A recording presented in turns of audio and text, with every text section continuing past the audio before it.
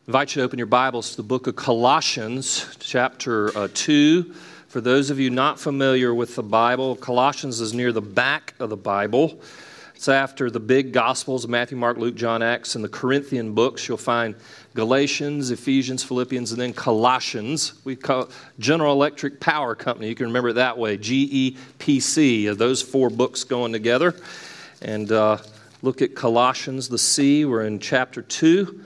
And Paul has been talking at length about Christ and the effects of the cross in the world as a result of his great work. And here, starting in verse 13, we'll hear more about how the cross affects us today. Hear the word of the Lord. And you who are dead in your trespasses and the uncircumcision of your flesh, God made alive together with him, having forgiven us all our trespasses, by canceling the record of debt that stood against us with its legal demands. This he set aside, nailing it to the cross. He disarmed the rulers and authorities, and he put them to open shame by triumphing over them in him. This is the word of the Lord. Thanks be to God.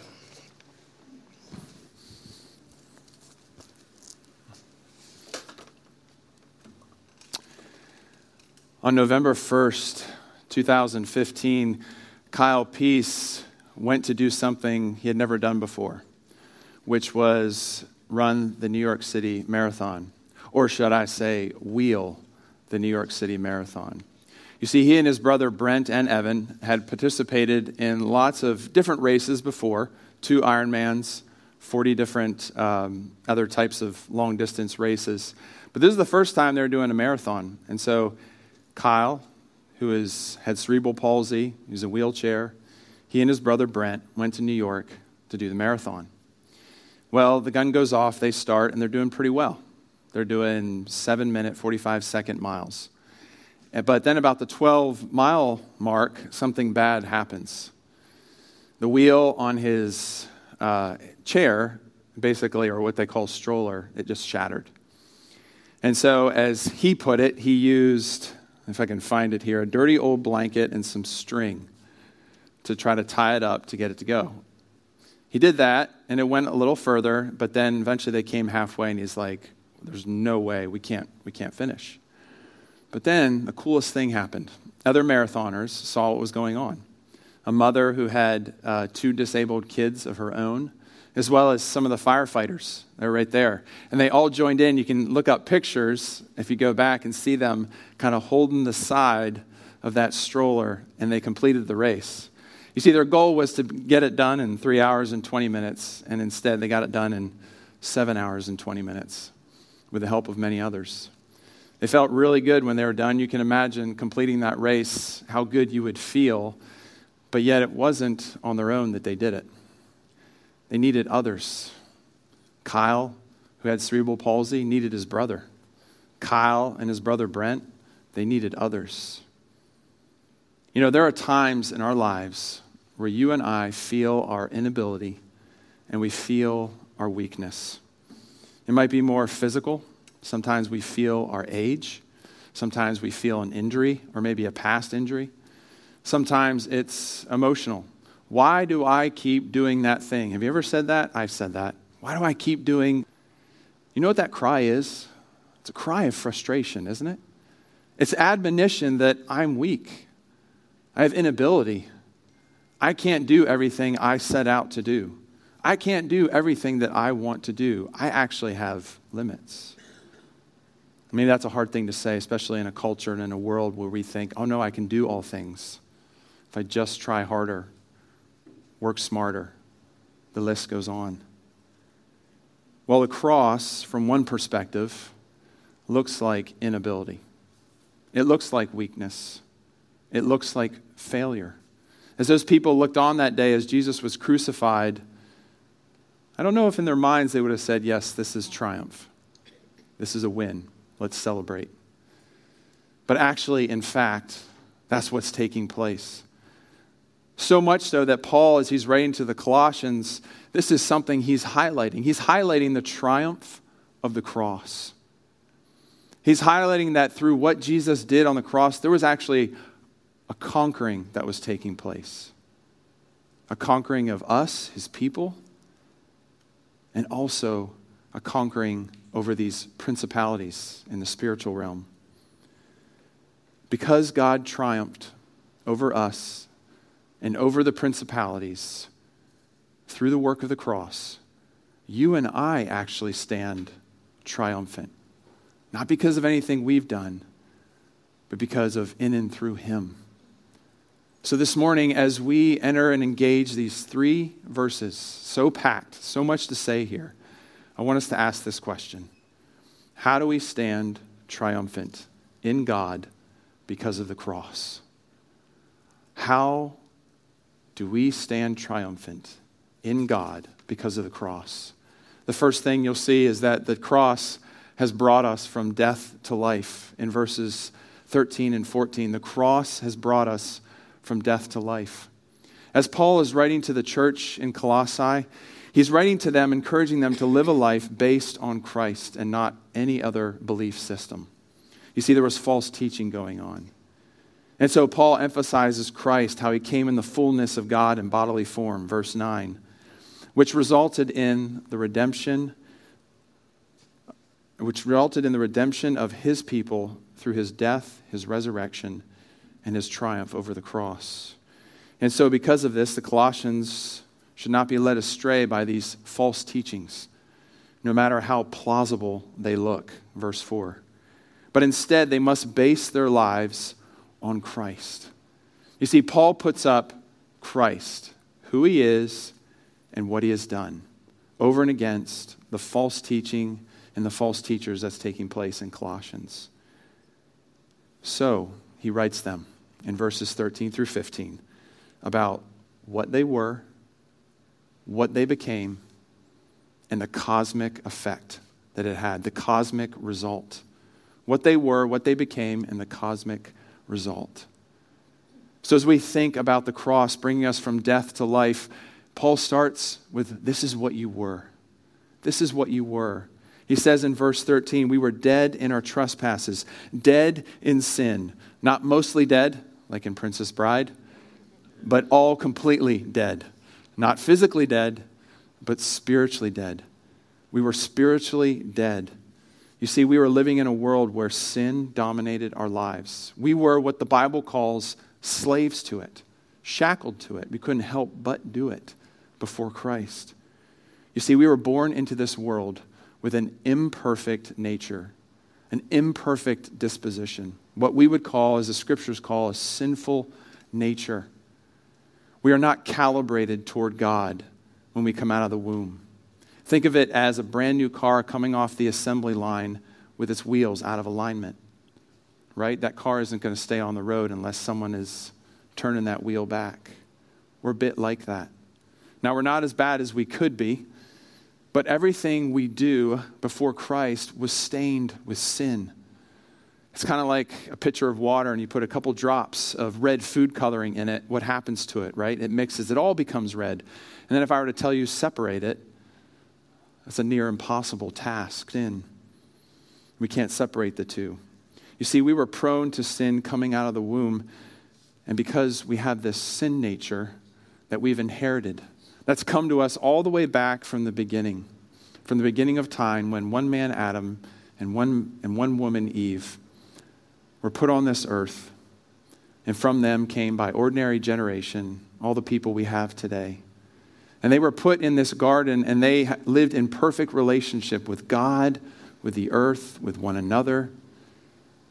But then Satan came into the garden. He tempted Eve.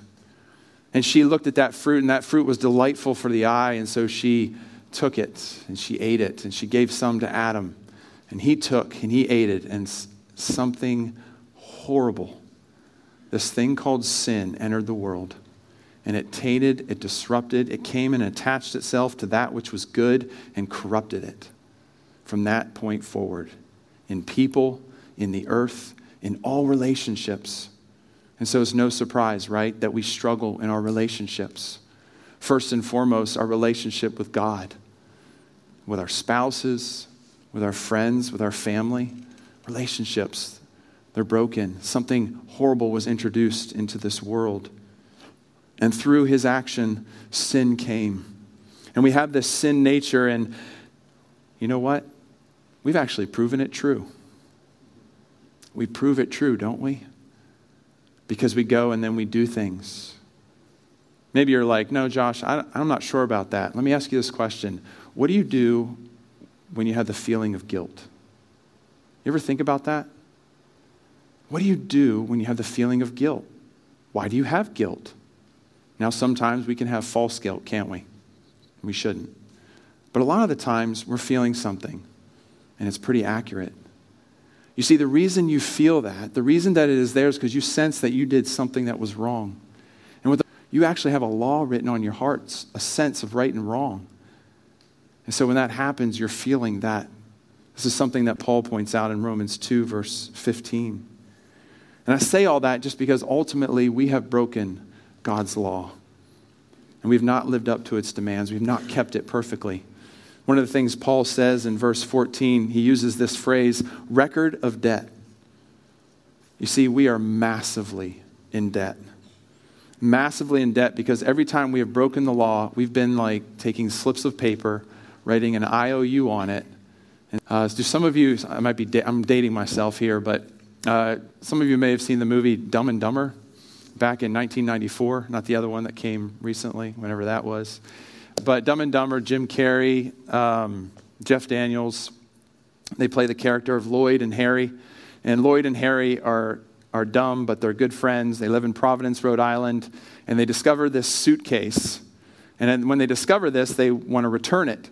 And so they go in this excursion across America to Aspen, Colorado to return this suitcase. But along the way, they find out what the suitcase really has in it. Lots of money. See, it was a ransom drop, and they found it. They didn't know that. But once they discover it and they find it, they go, we are going to be, you know what, let's just spend a little bit. We'll be good for every... They start taking all the money and spending it, right? They buy a sports car and these outrageous outfits, if you've seen the movie. And they're spending it, but they're filling out these little slips of paper along the way and putting it in the briefcase, you know, for whatever they bought, you know, Lamborghini, you know, $200,000 and put it in there. And then what happens is eventually, right, the kidnapper finds them and it's time to pay up. He opens the suitcase and all these pieces of paper inside it, all these IOUs. And Lloyd and Harry are there facing the kidnapper and saying, we accounted for every penny, and you might want to hold on to those because they're as good as cash. I think that can be like us sometimes. We can be like Lloyd. We can be like Harry. We can think that even though we're writing it down on slips of paper, our works, our deeds, we think of them as they're just as good. Like our intentions are just as good when they're not. You see, there was a record of debt, all these IOUs that we owed, that we couldn't pay, that we were generating with our sin, tons and millions of them. And you and I, we were guilty. And payment, though, was needed. You see, God can't just dismiss it and go, oh, that's okay, no worries, no big deal. Actually, for God to do that would mean he's not just. Maybe he's denying himself, his character, from which emanates good. He couldn't deny himself. Payment was needed. There's consequences for sin. He just couldn't simply overlook it. He couldn't just wave it off. And you know what? He didn't wave it off. He did something about it. He did something about it. He set it aside. Verse 14. Now, this doesn't mean he waved it off or he wished it away. He dealt with it. He took our debt, what we owed, and he nailed it to the cross. He took everything we owed, all those IOUs, and he nailed that to the cross. Christ's work, his sacrifice, paid the debt that you and I owed. All of it. Not just a portion, not just a part, but every last grain of sin from the beach of your life. Every last one of those. Nailed it to the cross. You see, this is something we couldn't pay. But I love what comes next. God made alive. If you look down at verse 13, God made alive. God did something. God had to do something because we couldn't. You see, what God did is we were dead and floating in the water. It doesn't matter how many life preservers you throw to a dead and floating person, they won't grab it. It doesn't matter how many words you say to a dead and floating person, they won't do anything. But rather, what God did is we were dead and floating. And he jumped off the ship and he swam to us and he grabbed us, he snatched us up, took us back, pulled us up on deck, laid us down, and breathed life into us. And he made us alive, something we never could have done in and of ourselves. This language that Paul uses here is language he uses elsewhere.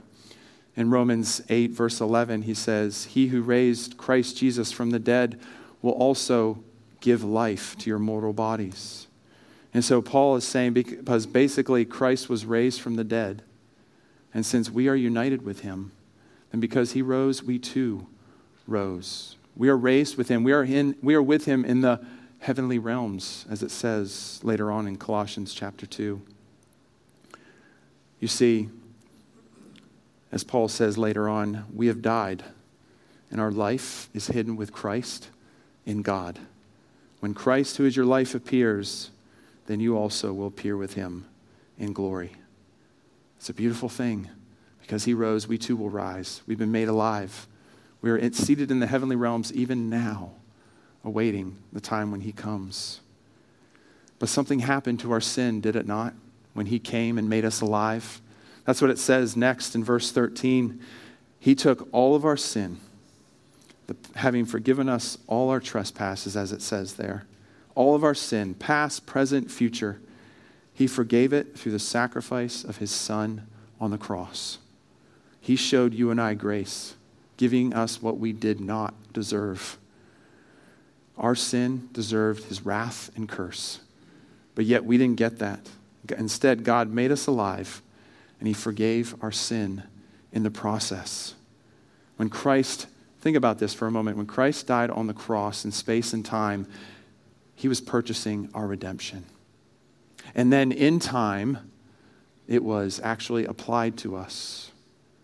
We were made alive, and we responded with faith and repentance, and we were justified, adopted, we're being sanctified.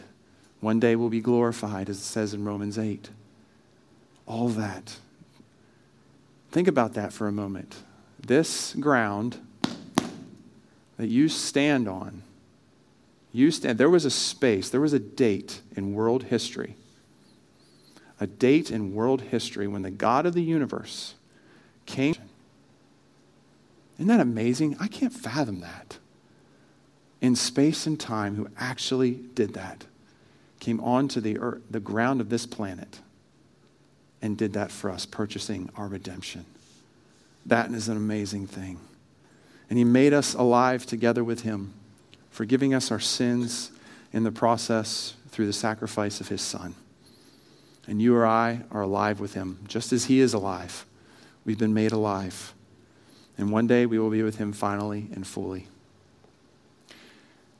Pam Bales is a really experienced hiker. In October 17th of 2010, she was going on one of her hikes. She was an experienced hiker. She was going out for a 6-mile hike. She lives in New Hampshire, and she was hiking up and around. And the weather, it was winter, but she had all the gear, all the things she needed in order to do the trek. And she was experienced. She had served with the Valley Search and Rescue Team. And so what she would do is she would put itinerary in her car where she parked. She'd also register itinerary with the search and rescue in case anything happened to her. And so that day she gears up, 8 a.m., planning on 6 hours of hiking. She has everything she needs. And I think when she was at the foot, it was like 60 degrees. And so she starts climbing, and she's climbing for a couple hours, and then the weather moves in, and things change rapidly. So much so that she knows, I've got to go down. I'm not going to make it. If I keep going, I'll get too far, and then I'll need to be rescued. Because at that point, it was snowing. There was 50-mile-an-hour winds, and it was 27 degrees. So she's going to go back down the mountain, but then something had been troubling her. You see, as she had been hiking in the snow, of course, she saw tracks. It's a trail. But it was interesting was the type of tracks they were. She noticed they were sneaker tracks. And for her, part of the search and rescue, experienced hiker, this person isn't equipped, whoever this is, hiking in sneakers with the snow and ice. So this bothered her.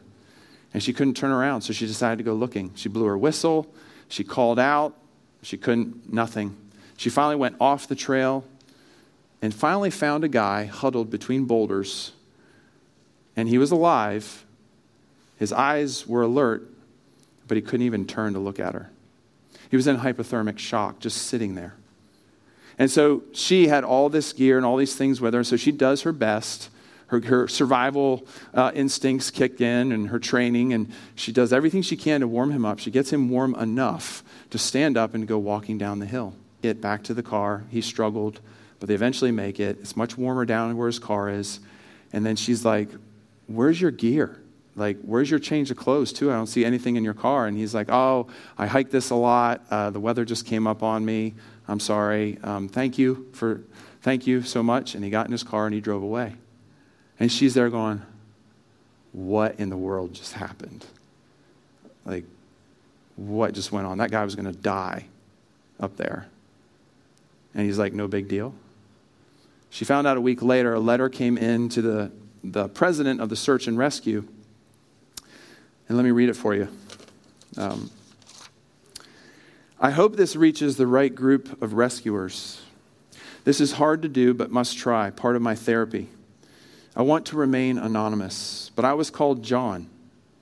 On Sunday, October 17th, I went up my favorite trail, Jewel, to end my life.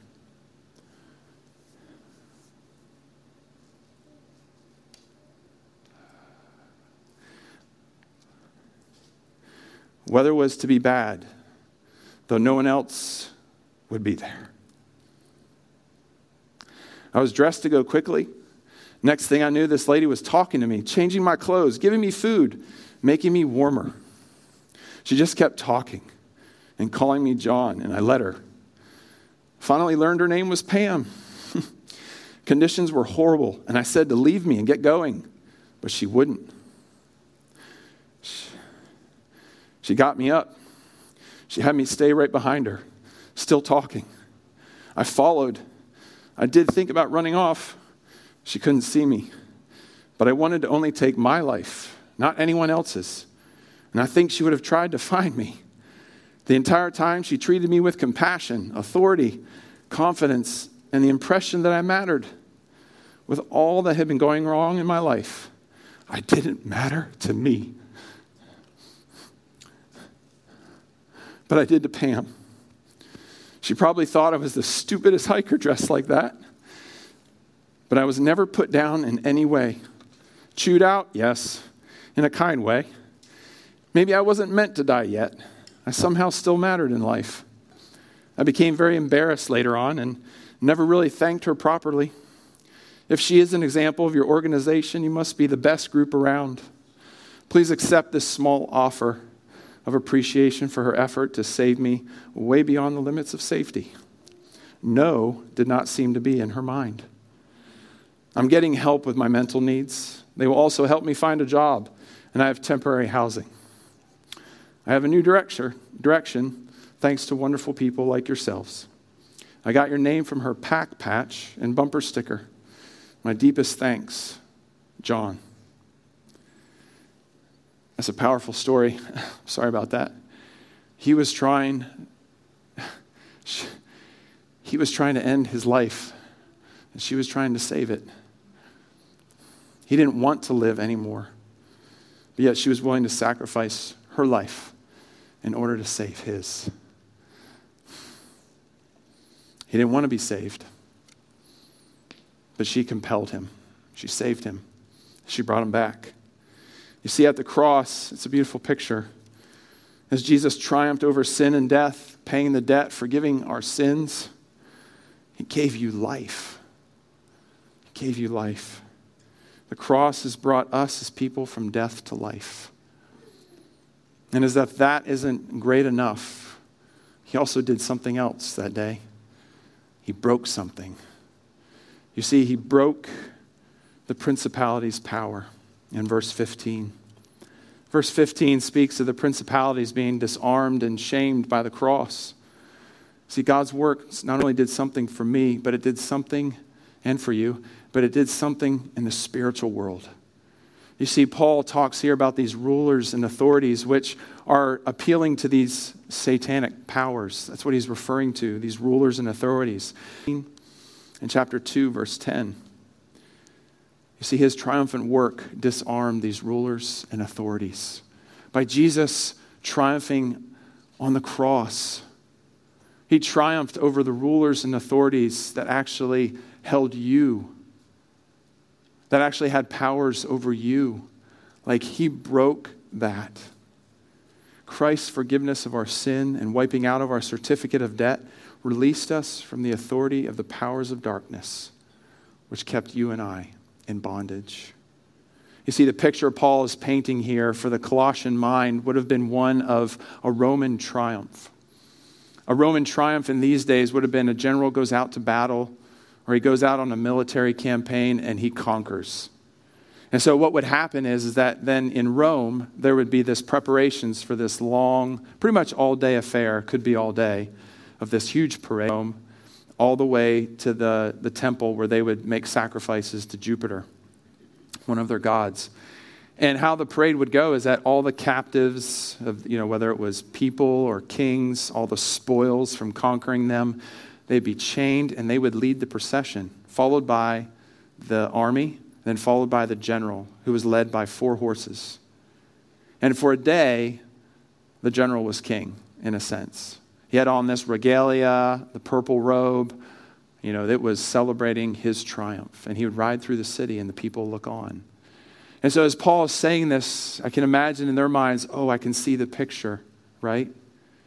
Jesus in that chariot, the captives, the rulers and principalities in chains having been conquered, these spiritual dark forces totally disarmed, being shamed and disgraced because they are without power.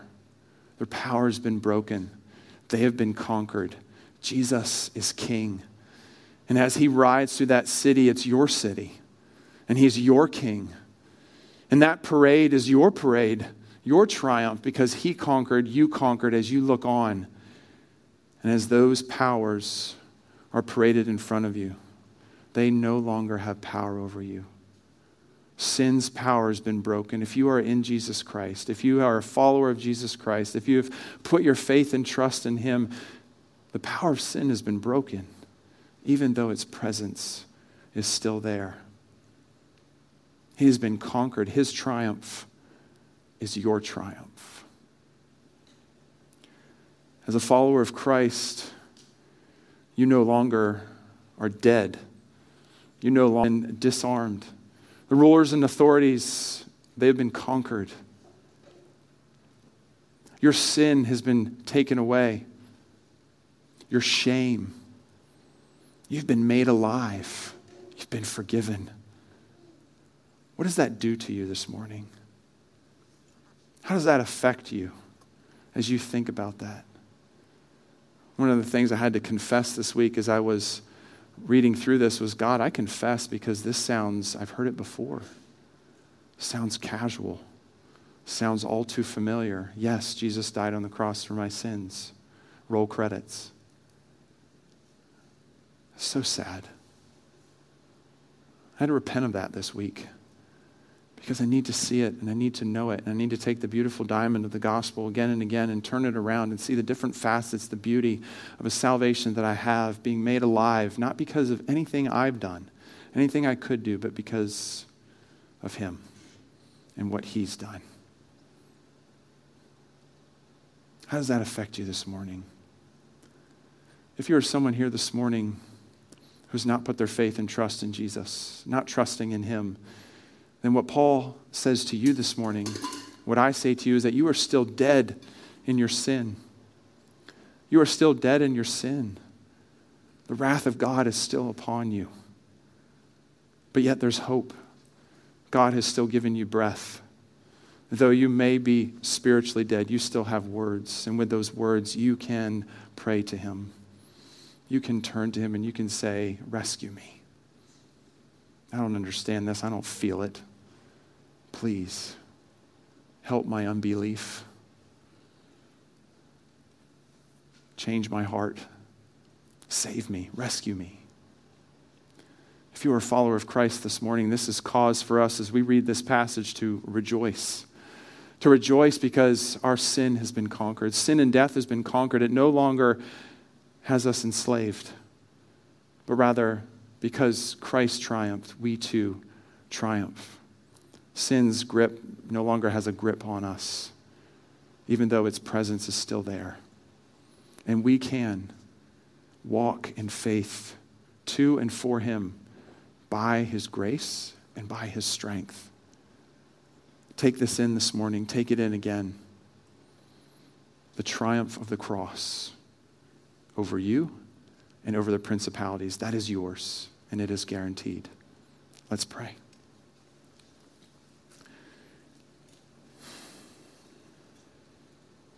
Father, this morning, we need to taste anew of that salvation we have in you.